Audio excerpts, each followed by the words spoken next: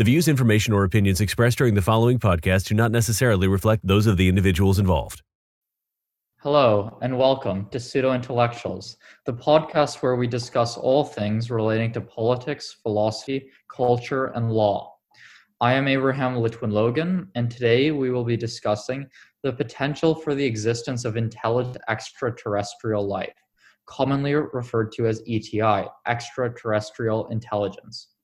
When there's 10,000 stars for every grain of sand in the observable universe on Earth, and about 1 million planets in our galaxy using very conservative estimates, why have we not encountered extraterrestrial life, commonly known as aliens? In delving into this question, we're going to discuss the Fermi paradox, UFOs, the Drake equation, amongst other things. But first, I'm joined today by Michael. How's it going? Very good, thank you. And Malik, how are you? I'm very good. Thank you for asking. As well as Harish, how's your Saturday? It's been going good. It's a bit late in the night. How's it going, guys? Going well. So maybe let's start off by quickly going around and just giving me an answer to this very simple but very complex question. Do you think we are alone in the universe? No, I don't. Okay. I'll defend my position later, but we'll just go through it first. Okay. I personally think that we are alone in the observable universe. What do you think, Harish? I think that we are alone in the observable universe, or at least there's no evidence to suggest otherwise at this point. I personally believe that we are not alone in the observable universe because it's very narcissistic to think that we were the only life form capable of raising to intelligence and that we are in that sense unique. And hence, I don't believe we are alone. That's interesting, and we'll go into that further later in our conversation. But I think for our listeners who may be wondering why we're talking about aliens and the universe and this sort of thing, when our podcast is largely focused on politics and law, we should give them some backstory. So as many people may now be aware, recently the Pentagon confirmed previously leaked footage of UFOs or in fact footage of UFOs. This meaning that the Pentagon was unable to identify these flying objects which fighter jet pilots for the US Air Force had recorded in, I believe, 2017 and 2014. So this came to a big shock to the world, I suppose, because the Pentagon usually doesn't confirm things like this. And if you actually watch the videos, these flying objects are going incredibly quickly and they don't look like any sort of plane or any object known to man. So this sort of sparked the discussion about UFOs more generally. But I think if we zoom out of this picture, why are people interested in aliens and, alien, I guess, creatures in the first place? Is there any special reason for this? Well, that's a question that I personally thought about for a long time when researching this topic. And evidence for this interest in extraterrestrial life is the Kelton research study revealing that 36% of Americans believe in UFOs. We have set up various radio telescopes to detect artificial signals. The Invade Area 51 meme last year was very popular. And there's a lot of evidence for this fascination. And I came up with 3 potential reasons. The first one being the fact that since we feel as though we have truly explored the Earth to its full extent, we want to explore the universe now, and hence we're theorizing we might encounter. However, I just want to add that it's Earth because the National Ocean Service estimates that more than 8% of our ocean is unmapped, unobserved, and unexplored. Another potential reason I came up with is the fact that we believe that we need the support of a superior life form in order to solve the many issues that we have to deal with nowadays, perhaps climate change being the most significant. And a third potential reason is the fact that we're constantly being influenced by the media to think about extraterrestrial life forms. For example, there is a plethora of movies involving aliens: Independence Day, Alien, Guardians of the Galaxy. And from my limited experience with the History Channel, about half of their content is the discussion of aliens. So maybe this has to do with this fascination for aliens that we as the world have. Right. I think Malik's point 2 is something that I would agree with in particular, because I think there's a tendency for people to seek explanations. And when there's no reasonable scientific explanation, it's always useful for you to find, I guess, supernatural beings, or at least beings beyond our present-day understanding, to fill in those gaps in understanding or reasoning.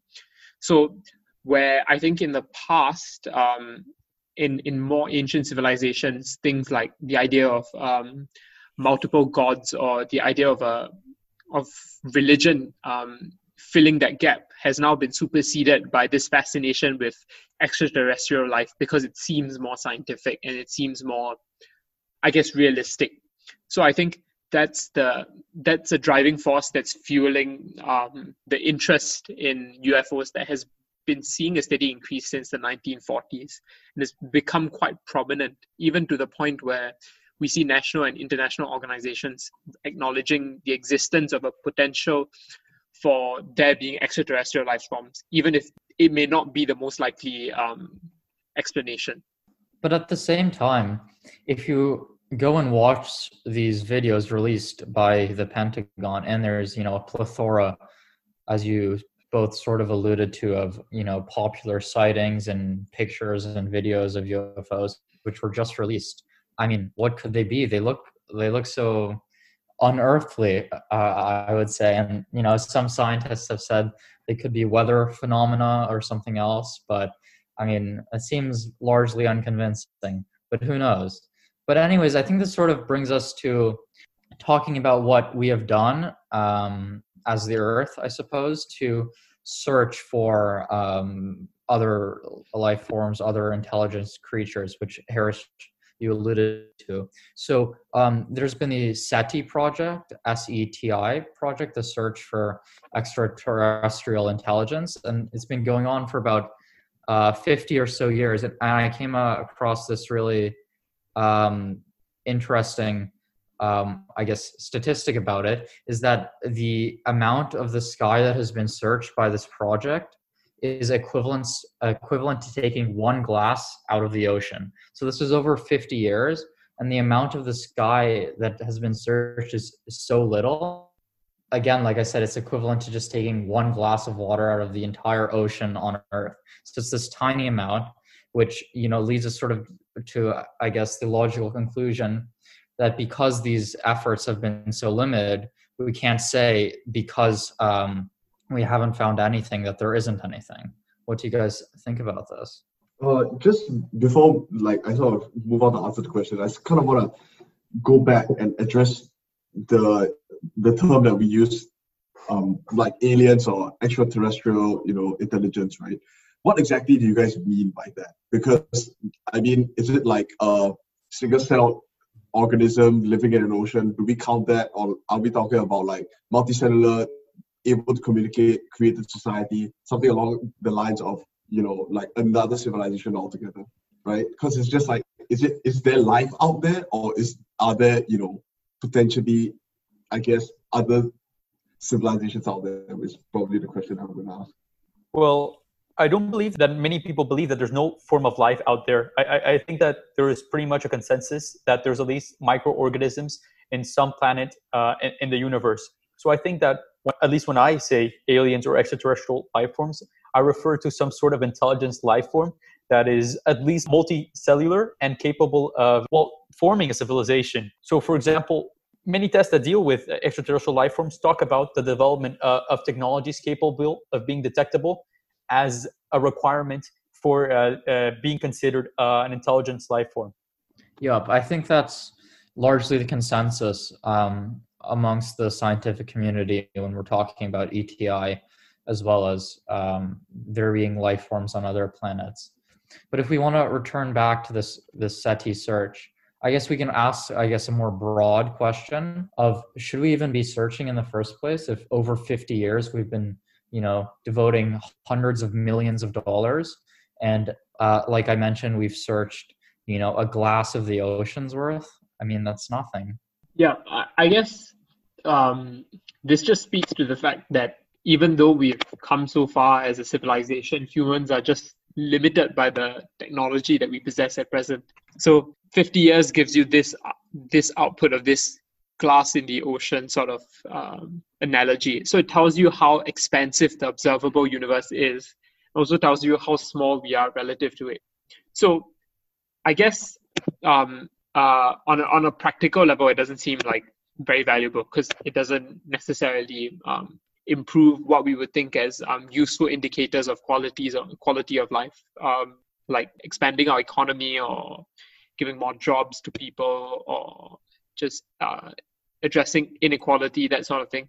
But I think it speaks to an even more fundamental need of human civilization, which is the need to find out more. And I think that's the thing that drives institutions like SETI and institutions that we think of more in the mainstream, like CERN, for example, which will have eventual cascading effects. So I think it's not an entirely worthless exercise because a lot of the times we don't really know exactly where our research will end up helping us in more pragmatic ways. And I think there's also inherent value in just searching for new ideas and looking for different things.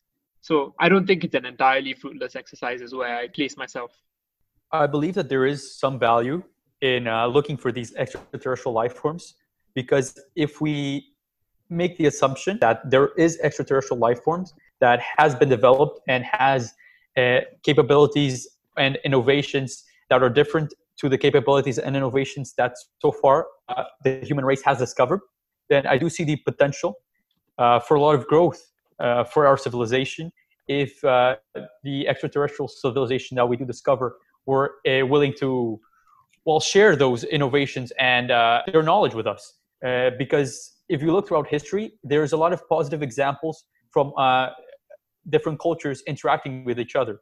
I do agree that there's also unfortunate examples of, well, the superior culture or civilization imposing their values or imposing themselves over the inferior civilization. But I think that potentially there could be room for positive growth and for positive understanding between both civilizations. Yeah, I think that's a very interesting point, Malik. I personally wouldn't be very quick to assume that, this other civilization, if there exists one, would be willing to, share technology and stuff with us. But we can discuss that a bit later, maybe when we talk about the Fermi paradox. But I just wanted to mention one more thing about SETI, which I think is really interesting and assists in molding our discussion of it. And the thing is, with SETI, you're not really searching for extraterrestrial intelligence. We're searching for extraterrestrial technology. And the important distinction between the two is, let's say there was a civilization, a galaxy over or at the end of our galaxy or whatever, and they were emitting all sorts of frequencies and that sort of thing. They could be 1 million years older than us, and they could be emitting things that we don't even understand or we couldn't even fathom, or they could be younger than us and they're emitting different things. So even if we search that area of the sky, that area of the ocean in the analogy I gave, we may not even be looking the right way. So doesn't this sort of further the idea of it doesn't really make sense to look because it's so astronomically small, the probability that we'll actually find something emitting the right frequency that we're looking at in the right part of the sky that we're looking at? Isn't that quite convincing that we shouldn't be spending all this money on SETI and programs like SETI? Well, I think it's sort of the idea that the technology now is progressing very slowly, because in terms of traveling through space, we're very new to this area of technology, right? And if you look at across history, humans first began using tools to now what we have, right? The large bulk of our technological advancements have come over the past 50 years, maybe, right? Maybe even less than that. So it's difficult for us to say that, right now we can't see it, so it's not worth it, because we might not be able our technology or, factor in that we might be searching for the right thing. But we don't know unless we sort of hit that stride where we can say, okay, we've come this far. This is the technology we have now. We've searched however much and this is the time that we have to stop, right? Because we've put too much effort into it and there's just nothing out there, right? Because at the end of the day, it's not necessarily also, I don't believe that the end goal of finding extraterrestrial life is just to find it, right? It's sort of, I mean, we have a whole bunch of reasons to look for planets that might hold life or civilization because, you know, we're on our last legs with the Earth in terms of climate change and whatnot. So we might have to start looking for another planet. And I mean, it's not necessarily something that is a foregone conclusion where you can say, you know, or just because it's so difficult to see something, then therefore we should just stop. I don't think that's something that we should, you know. I don't think this is something that we should stop doing. I think adding on to Michael's point, it's also important to keep in mind that while SETI primarily looks for life in other galaxies, on other planets, a lot of their work also has to do with other forms of research to find out more about deep space and understanding the universe around us. And that's going to further our understanding of the way the world works and the universe works, which are things I think are inherently interesting to humans. So I think it's like Michael alluded to, it's not a foregone conclusion that the efforts that SETI is taking is useless, because it will naturally cascade onto other areas of research that we might not even expect or understand at this point. Yeah, I think you're right, Harish. It's not like we're just searching and we're not gaining any benefits, even if we don't find extraterrestrial life. We're learning so much about the universe and so much about science. So there are definitely benefits. And I'll also mention that we have found one thing with SETI, which is referred to as the WOW signal, which was found in, I think, 1977, if I remember correctly. And it remains to date the only signal we've found, which we can't explain. And the signal was a 72-second sequence of some sort of transmission. I'm not really sure exactly what it was, but it was never able to be reproduced. So we haven't really, thought too much about it. But it has, taken on its own, sort of life form in popular media and science fiction and that sort of thing. So I think maybe let's move now towards the Fermi paradox, which we've mentioned a few times. I guess I'll just briefly introduce the concept, and then we can discuss whether we believe it's true, whether it really is a paradox, or whether, Fermi even came up with it himself. But essentially the argument sort of goes like, if there are other intelligent beings in the universe or in the galaxy, then they would have eventually, over time, achieved space travel, achieved the ability to colonize other planets, and accordingly, they would have explored and colonized this galaxy, as we on Earth have explored and colonized every part of Earth. However, they are not here, and therefore these intelligent beings do not exist, and therefore we are alone. So that's a very basic essence of what the Fermi paradox is. And it's not, accepted by the entire scientific community, and we can go into some objections to it. But personally, for me, I think the Fermi paradox must exist, and I haven't really heard anything too convincing that suggests otherwise, and that forms personally my belief that we are alone in the universe. If I can just add on to that, I'd like to speak a little bit about Michael Hart and a research paper he published in 1975 entitled An Explanation for the Absence of Extraterrestrials on Earth. In it, he outlines 4 potential reasons for why we haven't had any evidence of extraterrestrial life. The first one being that aliens never came to Earth because of a physical difficulty that makes space travel essentially infeasible. That difficulty could be either astronomical, biological, or resulting from engineering. Another potential reason is that aliens chose never to come to Earth because perhaps we are very insignificant, and there are other more very valuable life forms out there that were chosen before Earth to visit. A third reason would be that advanced civilizations arose too recently for aliens to reach us.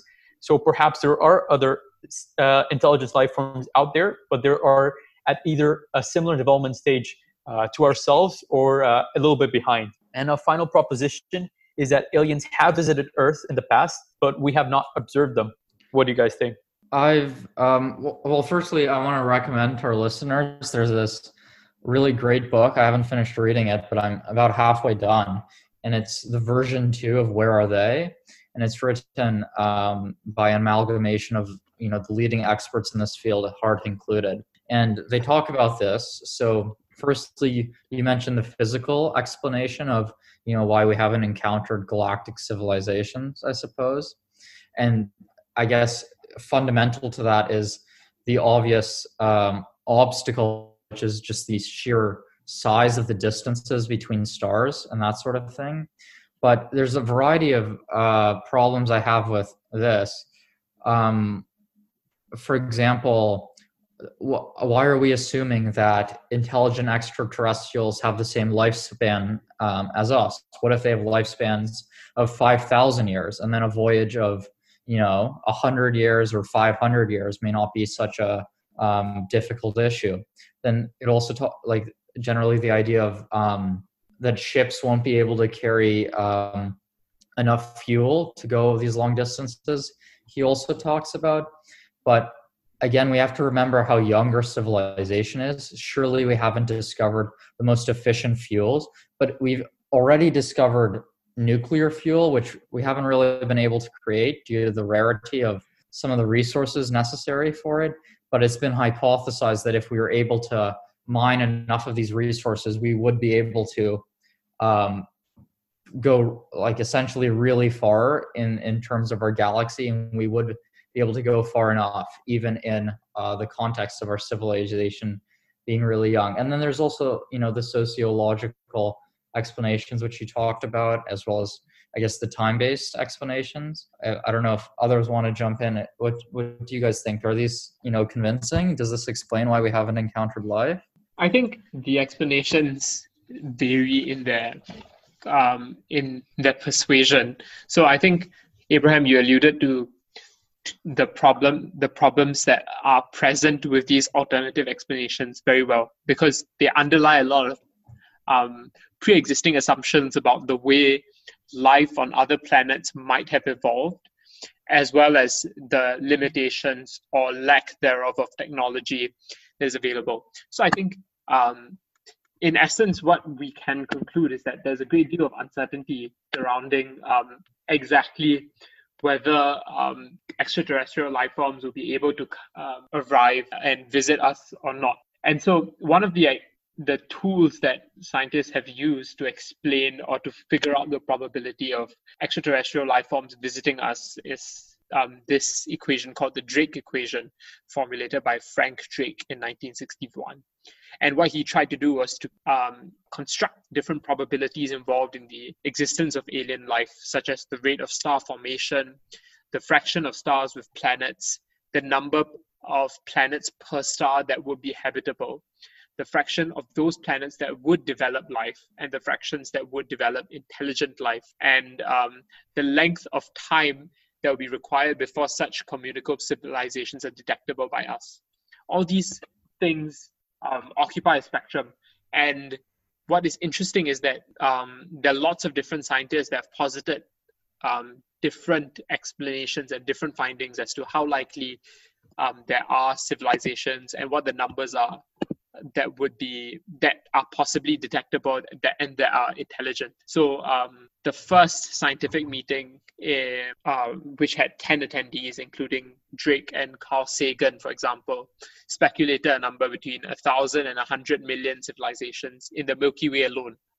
What's interesting, however, is that all of them use point assumptions about the values of the different fractions or probabilities that I was alluding to earlier, such as the rate of star formation, so on and so forth. And what's interesting is that there's this 2018 study that suggests that the Fermi paradox shouldn't even exist in the first place, because, or at least the way it's been postulated in previous estimations, shouldn't exist in the first place, because all of them assume a particular value associated with each probability, when instead they should be considering the full range of probabilities that are available.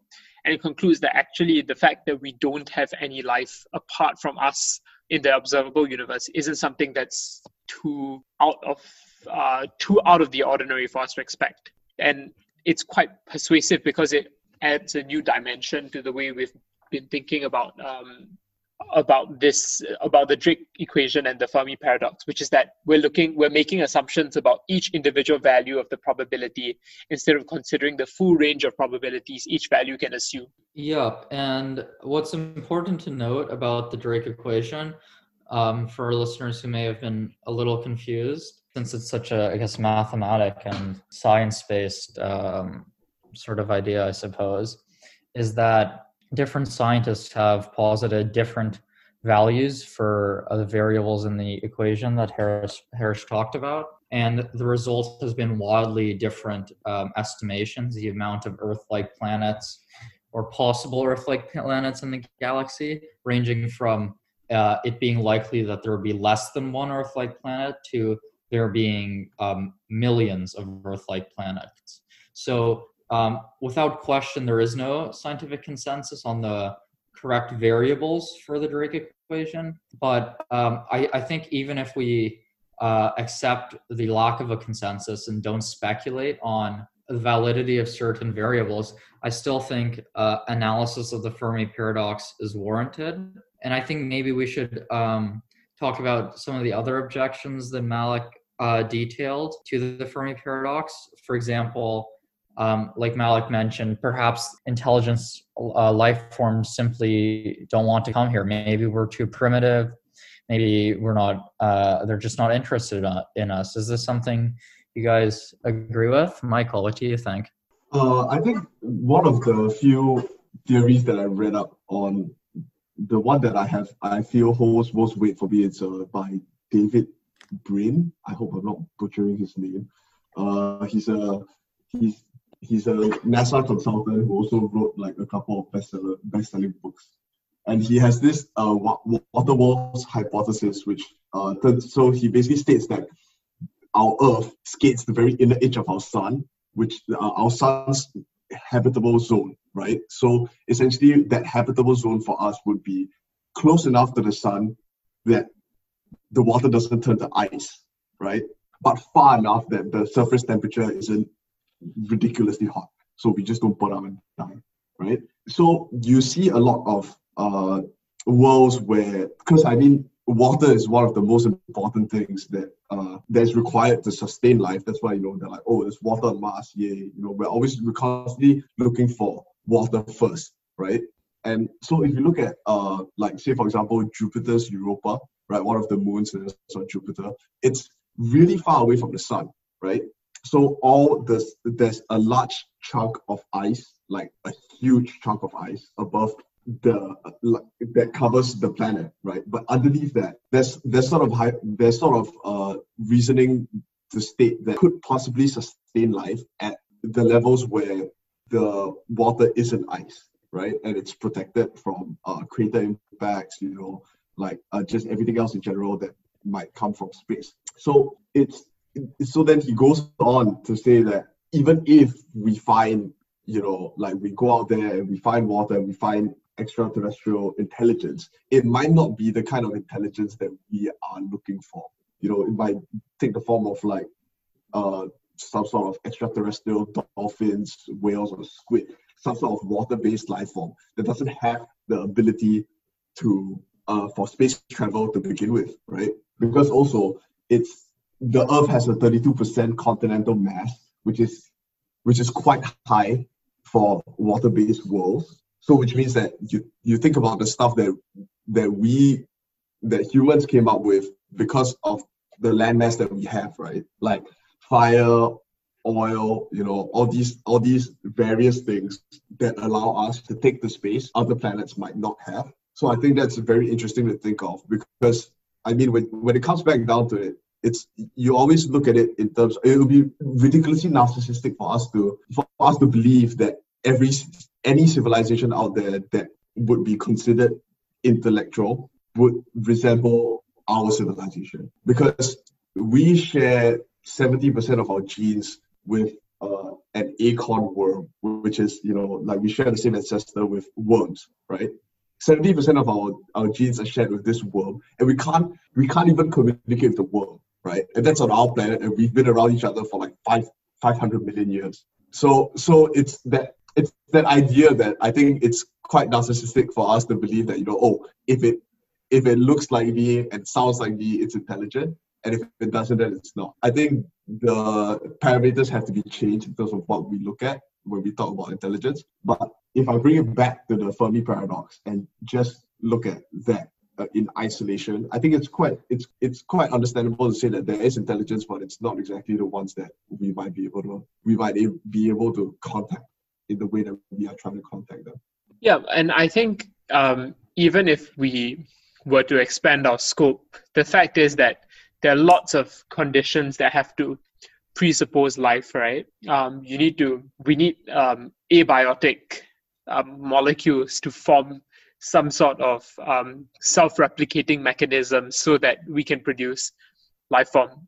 In our case, there was a genetic transition from RNA to DNA, and it could be a different model of transcripting that can occur in other intelligent life. I guess the thing that underscores all these ideas is the fact that there's a lot of uncertainty surrounding any particular prediction we might make, which makes it difficult for us to assign particular values to the variables that were discussed in the Drake equation, the different probabilities, which is why I think even alternative examples may not necessarily give us a good or even meaningful explanation. And that is why the researchers in the 2018 study I cited from Oxford concluded that there is a 21% chance that we might very well be alone in the Milky Way or in the observable universe. I think that we must also consider the possibility and the high probability of extinction of civilizations, because there's a high likelihood that many of the civilizations out there will take a long time to develop the technology necessary for interstellar or intergalactical travel. We ourselves haven't been able to accomplish that yet, and we might be wiped out before we ever will be able to reach that capability. So that's a real possibility for all other civilizations as well. And that is something that is not exactly considered in the Drake equation, but arguably should be considered. And that is something else that might explain why we haven't been visited yet by forms of extraterrestrial beings. Maybe the lifespan of civilizations is simply too short for interstellar travel to be as common or as popular as suggested by the equation. Yeah, and this is a very popular thing to talk about in reference to the Fermi paradox, is the notion that there's a block, I guess, in the development of intelligent life forms, which means either we have passed this block and we're incredibly lucky and we're probably the only intelligent life form in the universe, or the block is yet to be passed by us, which is also very possible. And it means that our extinction is, pretty much inevitable. And there's been a multitude of theories as to what this block is. Harish mentioned one briefly about RNA. As well as there's, a variety of other biomolecular explanations of what this block could be, but most of these postulate that we've already passed the block. But sort of what Malik was talking about, perhaps the block is something so as simple as nuclear war. Perhaps every intelligent civilization, creates nuclear weapons and they blow themselves up. Or maybe it's climate change. No civilization has been able to expand to other planets quickly enough to stop climate change in their respective environments. Maybe it's artificial intelligence even, things like this. So there's a variety of blocks and we can just be, hypothesizing about whether or not we've passed these. And I guess we can never really know until we do. Hopefully colonize the galaxy and the universe. Not in our lifetime. But we'll see. Hopefully. Definitely not in our lifetime. But what I found really interesting, and this is sort of unrelated, but when I was reading this this book, a lot of the research they were citing was done in the 1950s, 60s, and 70s, and a little bit in the early 80s, and they were really incredibly optimistic about what could be done in the coming decades, like really huge scientific developments, and they were confident, a lot of these scientists, that we'd be nearing, the ability to colonize local planets or mine local asteroids not that far from now. And it really seems like we haven't been doing that much recently on that path. So at least I find that quite interesting, how optimistic these, scientists were, and I guess how we've sort of let them down. I mean, you can only have to go back about like 20 years to look at the old movies, and they're always like, in the year 2003 or something, and then it's like a bunch of flying cars and futuristic civilization. But I think we've taken a very different path, and I think also the optimism comes from not knowing how difficult things might have been. I think space travel is something that sounds plausible, but in fact, in practice at least, is ridiculously difficult given the point we are at now in terms of technology. I found it very interesting that, Abraham, you mentioned that many of the papers cited in the book that you're reading come from the 50s, 60s, 70s, and 80s. Because during that time, there was a space war between the United States and the Soviet Union. So maybe that can explain why there was so much development at that time. Because since the end of the Soviet Union, arguably the investment in space travel has declined, and that may explain why we aren't advancing as quickly as we were during those decades in which the space war was something big and something that motivated both superpowers to invest in space travel and the exploration of the universe. Yeah, I think that's definitely true. And there's a quote that stood out to me. I don't have it with me right now, but essentially it was talking about the current investment, current being in the 1970s, investment in space-related research and travel. And the quote went something along the lines of, and we can expect that investment will only increase or decrease slightly with regards to this space investment. And in reality, we've seen the exact opposite. Research has been cut dramatically. SETI, like we were talking about earlier, isn't funded by the government in the US at all. It's a nonprofit being funded by donations primarily. So I guess this sort of brings us to the question of perhaps, is this something we should be spending money on, or is the government wrong to cut these programs when, we've been to the moon, we've sent rovers to Mars, I suppose, we've sent satellites up. Do we really need to focus much more when, colonization of, asteroids and the like seems to be so far away? Well, personally, I believe that there are more pressing needs at the moment. For example, we are dealing with a global crisis in climate change, and that's not going away in the foreseeable future unless we actually do something to solve the issue. So I do agree that government in the world should perhaps spend their resources elsewhere and not necessarily in space exploration for the moment. Right. I think it's about, I just want to ask sort of a question to all four of us.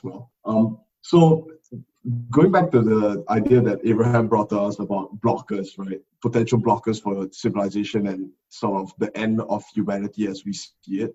I just want to know, what do you guys think would be the most potential, like the one with the most potential? Like if humanity was to end and the end of our journey into space or through space, what exactly do you think it would be? Like climate change, resource depletion, artificial intelligence, whatever it may be. What do you guys think? I think it'll be a mixture of resource depletion and climate change, because those are the two biggest existential threats to us now. And we can see huge swaths of civilization just going underwater because of climate change. And we also see a depletion in resources with us looking at alternatives, even though the alternatives don't seem to be as promising as we had originally hoped. But I guess I'm not sure. Like there's so many existential threats that I'm not sure if investing in resources like space exploration or SETI is a good idea. But what I can say is that programs like NASA and the Soviet program had led to lots of different discoveries in the past because of innovation for the sake of knowledge and for the sake of discovery. Things like camera phones, scratch-resistant lenses, CAT scans were all products that were originally developed in NASA and then had commercial application. So I wouldn't be so quick to say that investment in these alternative programs that don't seem to have a significant practical impact is necessarily a good idea, because I think there's a lot of value that we don't seem to see at this point that's difficult to predict, but will eventually have value for us when we do eventually come around to discovering and developing these ideas. Yeah, I think that's very interesting. Personally, I think I'm a little more optimistic in that I think we've already passed this blocker, which is, I guess, scientifically known as the Great Filter. So I think it was this very low probability biomolecular event, which has already occurred, which is called abiogenesis, if I'm pronouncing it correctly. And essentially, it's this process whereby the first self-replicating molecules become increasingly complex through randomly occurring chemical processes. What that really means, I'm not really that sure, but I know it's very low probability and it's already happened to us. And generally, I'd like to think I'm an optimist. So I think we're the only species that has the potential to become galactic conquerors, and I think maybe we will. Malik? I think I agree with Abe that we have surpassed that blocker, and I think abiogenesis is a good guess as to what that blocker was. Shout out to Ms. Kale, who taught me about abiogenesis in IB Bio. But on the possibility that we still have not passed that blocker, and there is one yet to pass, I would say perhaps it could be overpopulation. Now, I don't adhere to the Malthusian doctrine or Malthusian thought, but I do believe that overpopulation will become an ever more pressing issue in the future. Okay, so I think that's a good place for us to conclude on. Although, Malik, I completely disagree with you about overpopulation, but I think that could be a topic for another episode in its entirety, I suppose. For our listeners, I hope this was an interesting discussion for you. I know, as I mentioned earlier, this sort of was straying away from our typical discussion, and most of us don't really have very enhanced mathematic or scientific knowledge on the topic. So we were all, I guess, going by the research we did.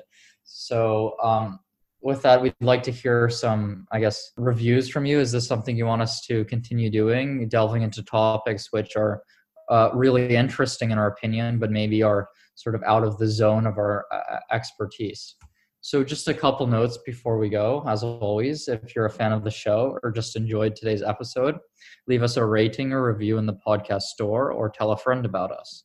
To stay up to date, make sure to subscribe to our show. You can reach out to us on Twitter at pseudointpod, follow us on Instagram at pseudointellectualspod, or like our page on Facebook at pseudointellectualspod.